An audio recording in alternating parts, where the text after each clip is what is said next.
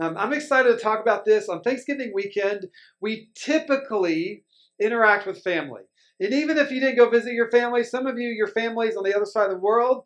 Maybe it feels like they're on the other side of the world. Maybe they're in New Jersey, but like there's maybe there's I don't know.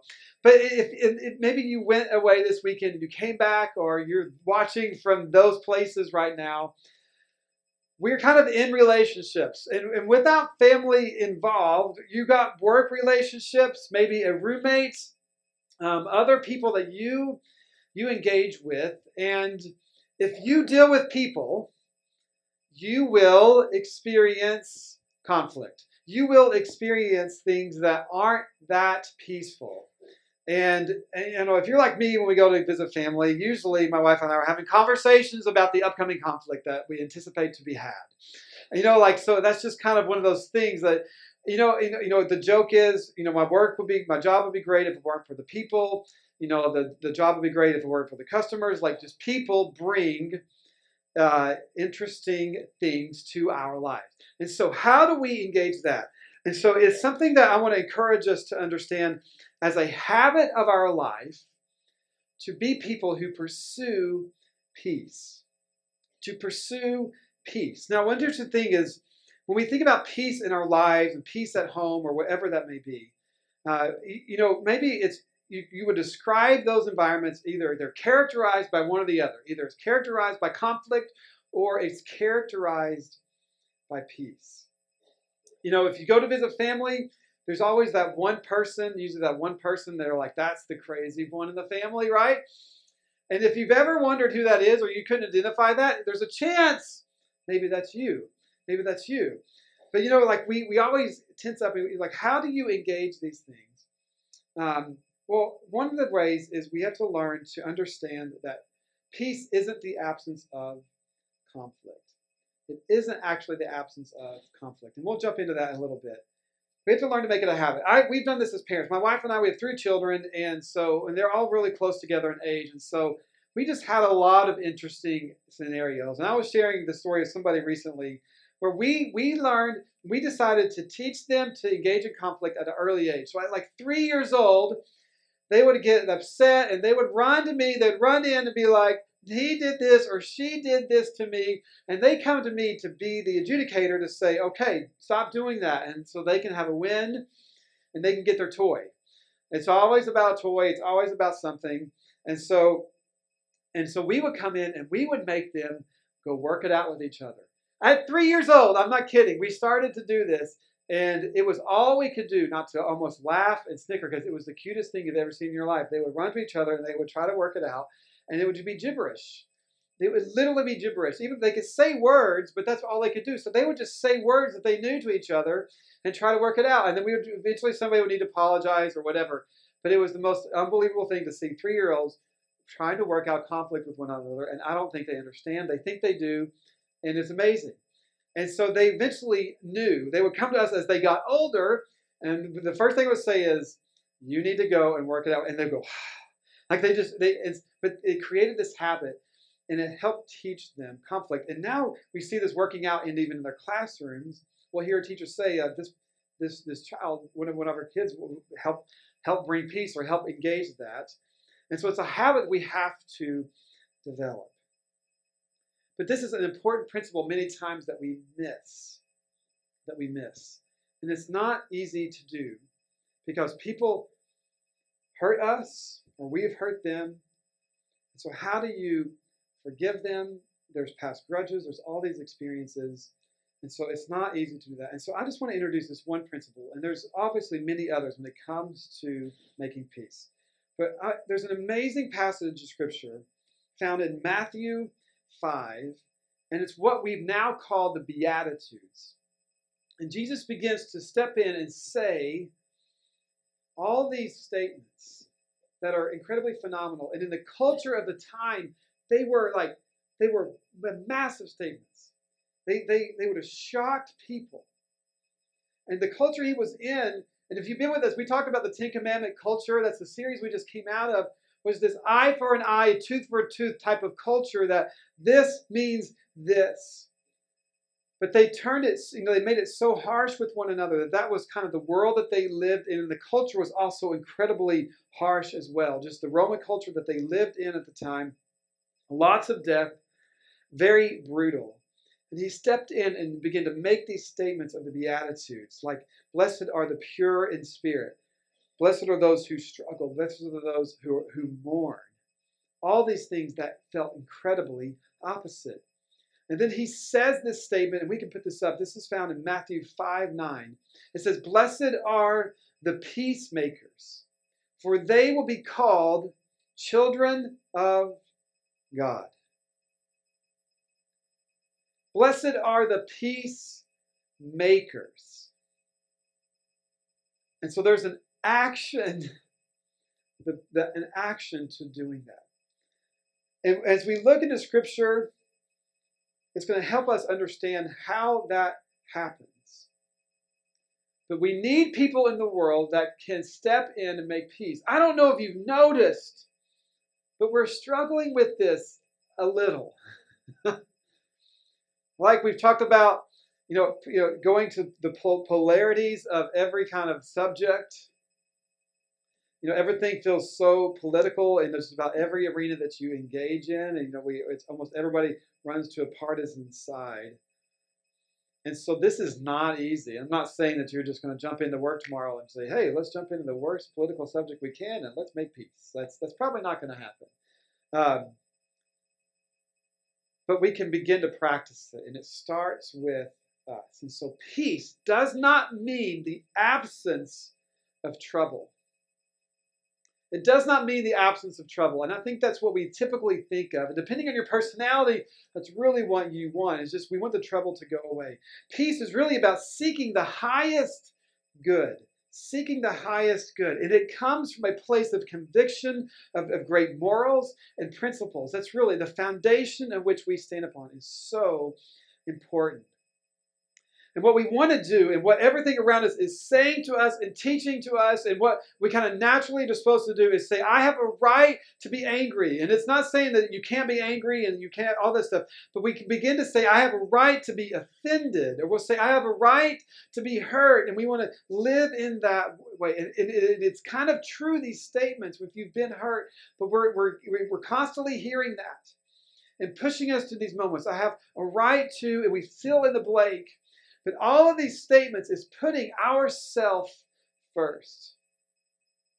It's putting ourselves first. And if you remember, if you're with us the last couple of weeks, I've talked about how when we are selfish, that is the very thing that leads to conflict, and just about every problem or major conflict you see in the world roots back to some form of selfishness.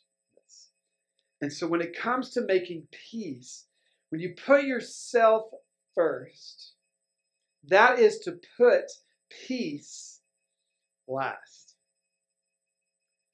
When we put ourselves first, it is putting peace last. And you can just take that statement and say, and just go throughout the week and observe the world and just think about it. And you'll begin to see it. You'll begin to see how it leads us to this. We put ourselves first. It puts peace last. And so if you are a follower of Christ, a Christ follower, as we engage this, we look at his words where he says, blessed are the peacemakers. We are learning to let Christ lead us. We are learning to let Christ lead us. He is the one that's going to help us engage this in our lives. This is so important for you. If you have a family, it's so important for you to begin to develop this culture yourself. If you live with roommates, right? If you want to be in a significant relationship one day, whatever that may be, this is something that we're going to need to do. And to really have the strength, we want to let Christ lead us. So I just want to have that picture in our mind. He becomes our driving force. Because at some point, eventually, you're going to need to step into a time and a conversation and to engage with someone where you don't want to. For me, that's true for me, whether it's with my wife. I know if you guys know my wife, Erin, I know it's really hard to believe. that we would engage in conflict, and I would need to say something, but we do.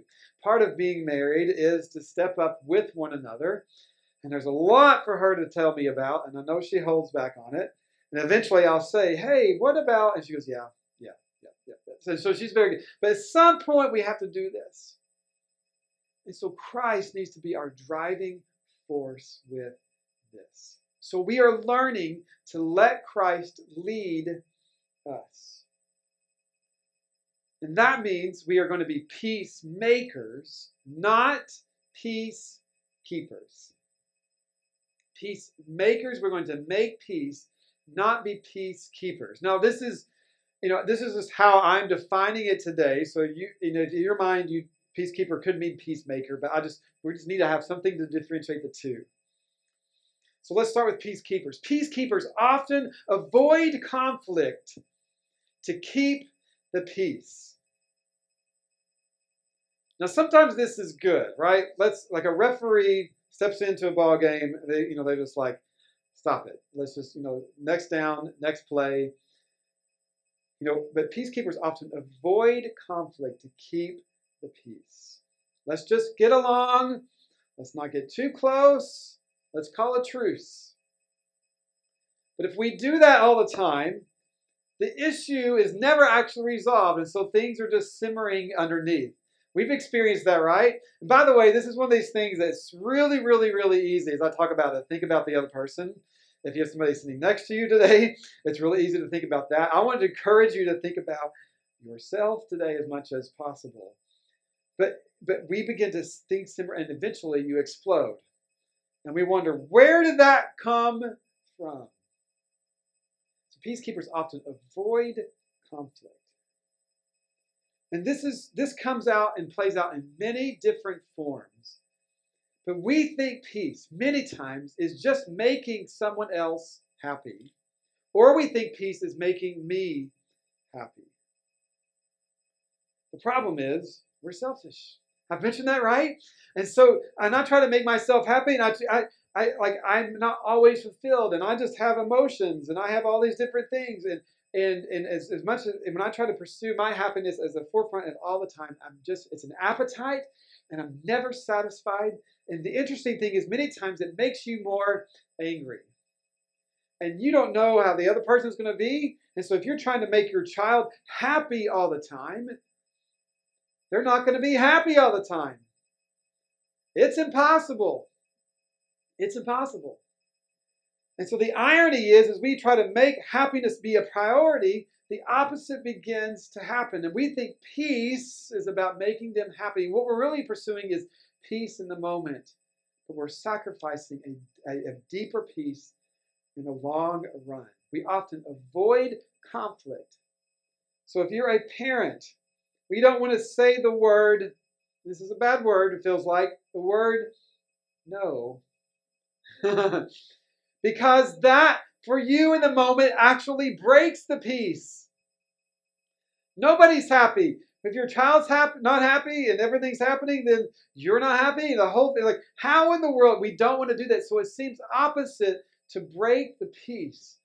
But that's the very thing that we need. We are learning to make peace. And so we need to be careful what we put at the top as the priority. In the long run, we're losing peace. So peacemakers embrace conflict to make peace. It is for the actual purpose of peace that we embrace conflict. Now that, for some of you, is the worst thing I could say, because just personality-wise, some of you love this. You're like, let's bring it on. I'm ready to engage. I love conflict. You're like, that's why I'm a lawyer, or it's why I'm a this, or by like it's why you're on the trading floor. It's like there's these things where you love it. I'm typically someone who does that, but I'm really complicated, so I'm not always that way either. But and then others of you shrink back, and there's hurt from the past that affects this. In my own marriage, my wife and I figured out early on that I typically lean in, and say a lot, and she pulls back and says hardly anything. And man, like it's taken us many, many years to learn how to do this. And so when I say when we learn to be a peacemaker, this isn't going to happen overnight, but we've made a commitment to pursue this. And that's actually, by the way, the beauty of marriage. The beauty of marriage and God's design is that He brings us together and it makes us work things out. But He's actually changing who we are for the good if we allow it. Conflict is a part of a good marriage and learning how to deal with that. And we need help. Like we need help. That's why we have church family. That's why we have counselors. And Aaron and I have engaged that together. And so we're learning to embrace conflict. That doesn't mean that we're going to embrace yelling and screaming at one another and all these different things. But we're learning to engage.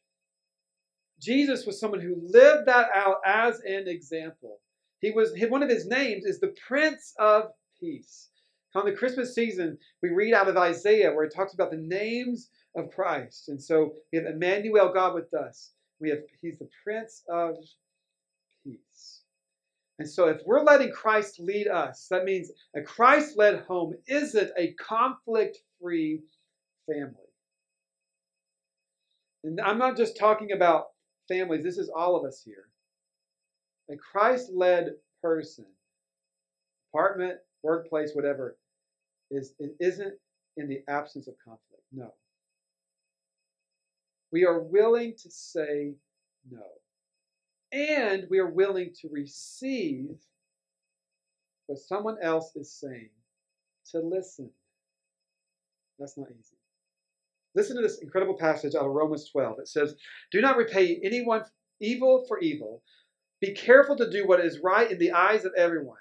If it is possible, as far as it depends upon you, live at peace with everyone."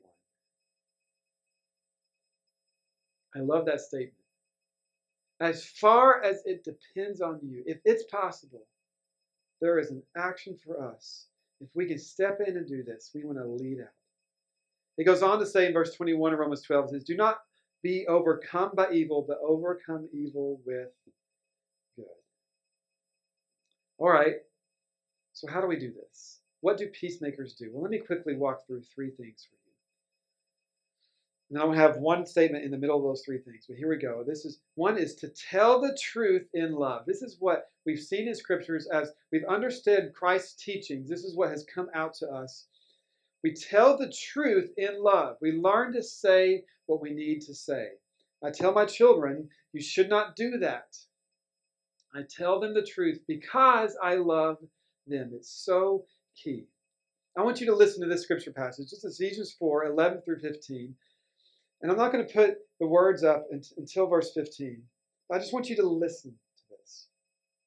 It says, "Now these are the gifts Christ gave to the church." And there are 5 things here: the apostles, the prophets, the evangelists, the pastors, and the teachers. Those are things He's gifted us with. We're experiencing all those today in different ways. It says their responsibility is to equip God's people to do His work and build up the church, the body of Christ. This is what we're serving and doing today. We want to build one another up. It says, this will continue until we all come to such unity in our faith and knowledge of God's Son that we will be mature in the Lord, measuring up to the full and complete standard of Christ. It speaks to this action that happens within a church family that begins to unify us together. And it says that this is a process. Because it continues on, it says, then we will no longer be immature like children. So Paul here in writing this calls us immature. He's saying, you've got some work to do, okay? He says, we won't be tossed. He says, we won't be immature like children. We won't be tossed and blown about by every wind of new teaching. We see that phrase mentioned in other scripture passages as well. We're just, every new thing, everything that comes about, everything that you hear or new thing in statement in culture just flings us all over the place. No, it begins to make us stable. We can withstand the winds and the changes that happen. It says, we will not be influenced when people try to trick us with lies so clever they sound like the truth. And it says this, instead, this is Ephesians 4:15, instead, we will speak the truth in love, growing in every way more and more like Christ, who is the head of his body, the church. We have to speak to one another. Scriptures are full of statements, what we call the one another statements. We have to work to build up one another. He goes on to say, he makes the whole body fit together perfectly. As each part does its own special work, it helps the other parts grow so that the whole body is healthy and growing and full of love.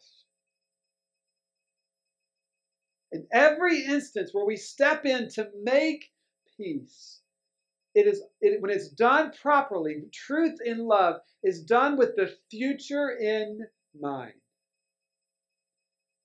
That when we take these steps, we know it brings about unity, joy, peace. It says we will be mature. It helps us to grow. It makes us healthy and full of love.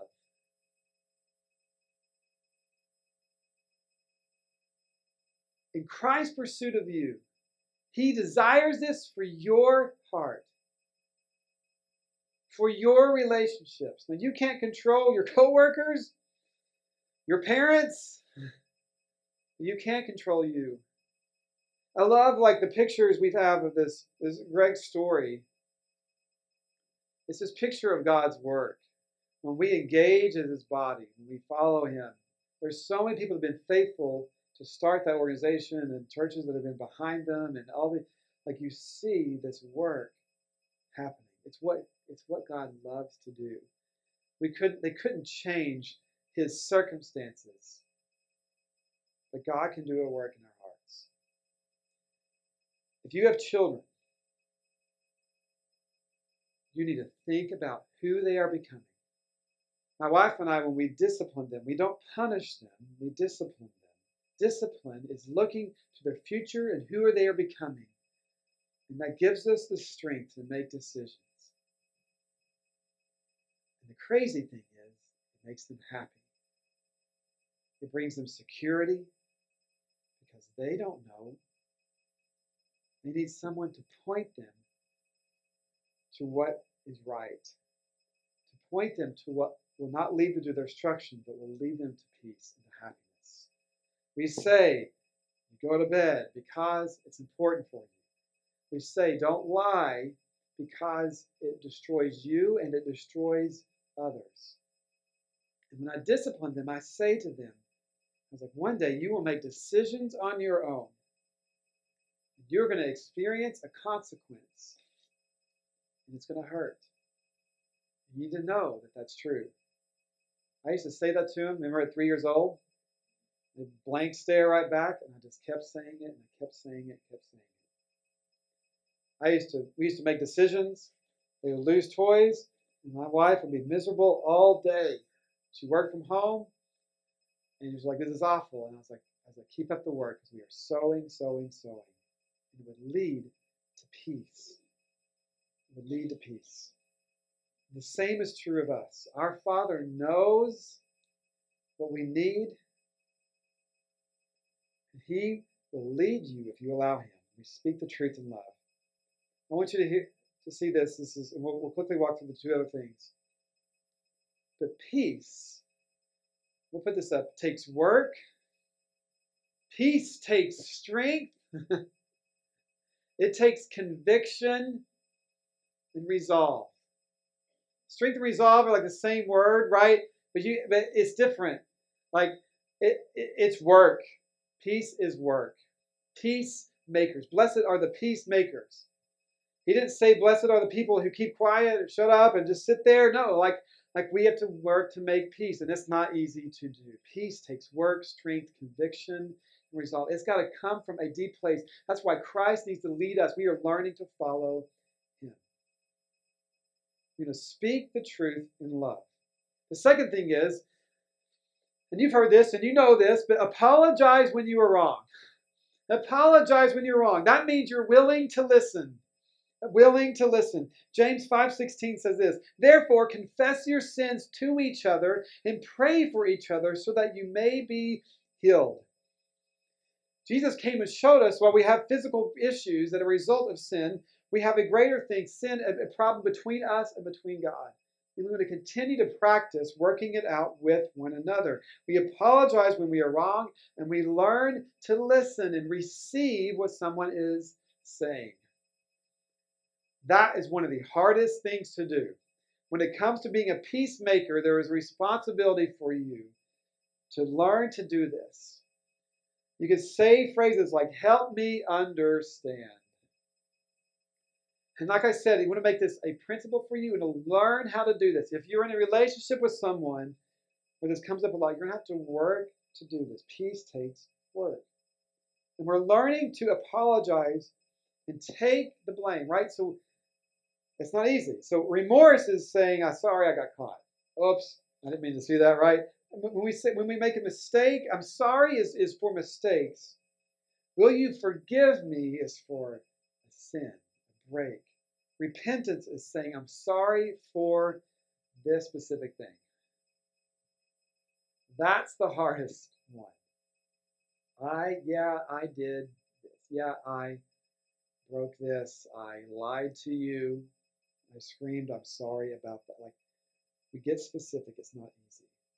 We want to learn to apologize when we're wrong. And the third thing is we want to learn to forgive and let go. Forgive and let go.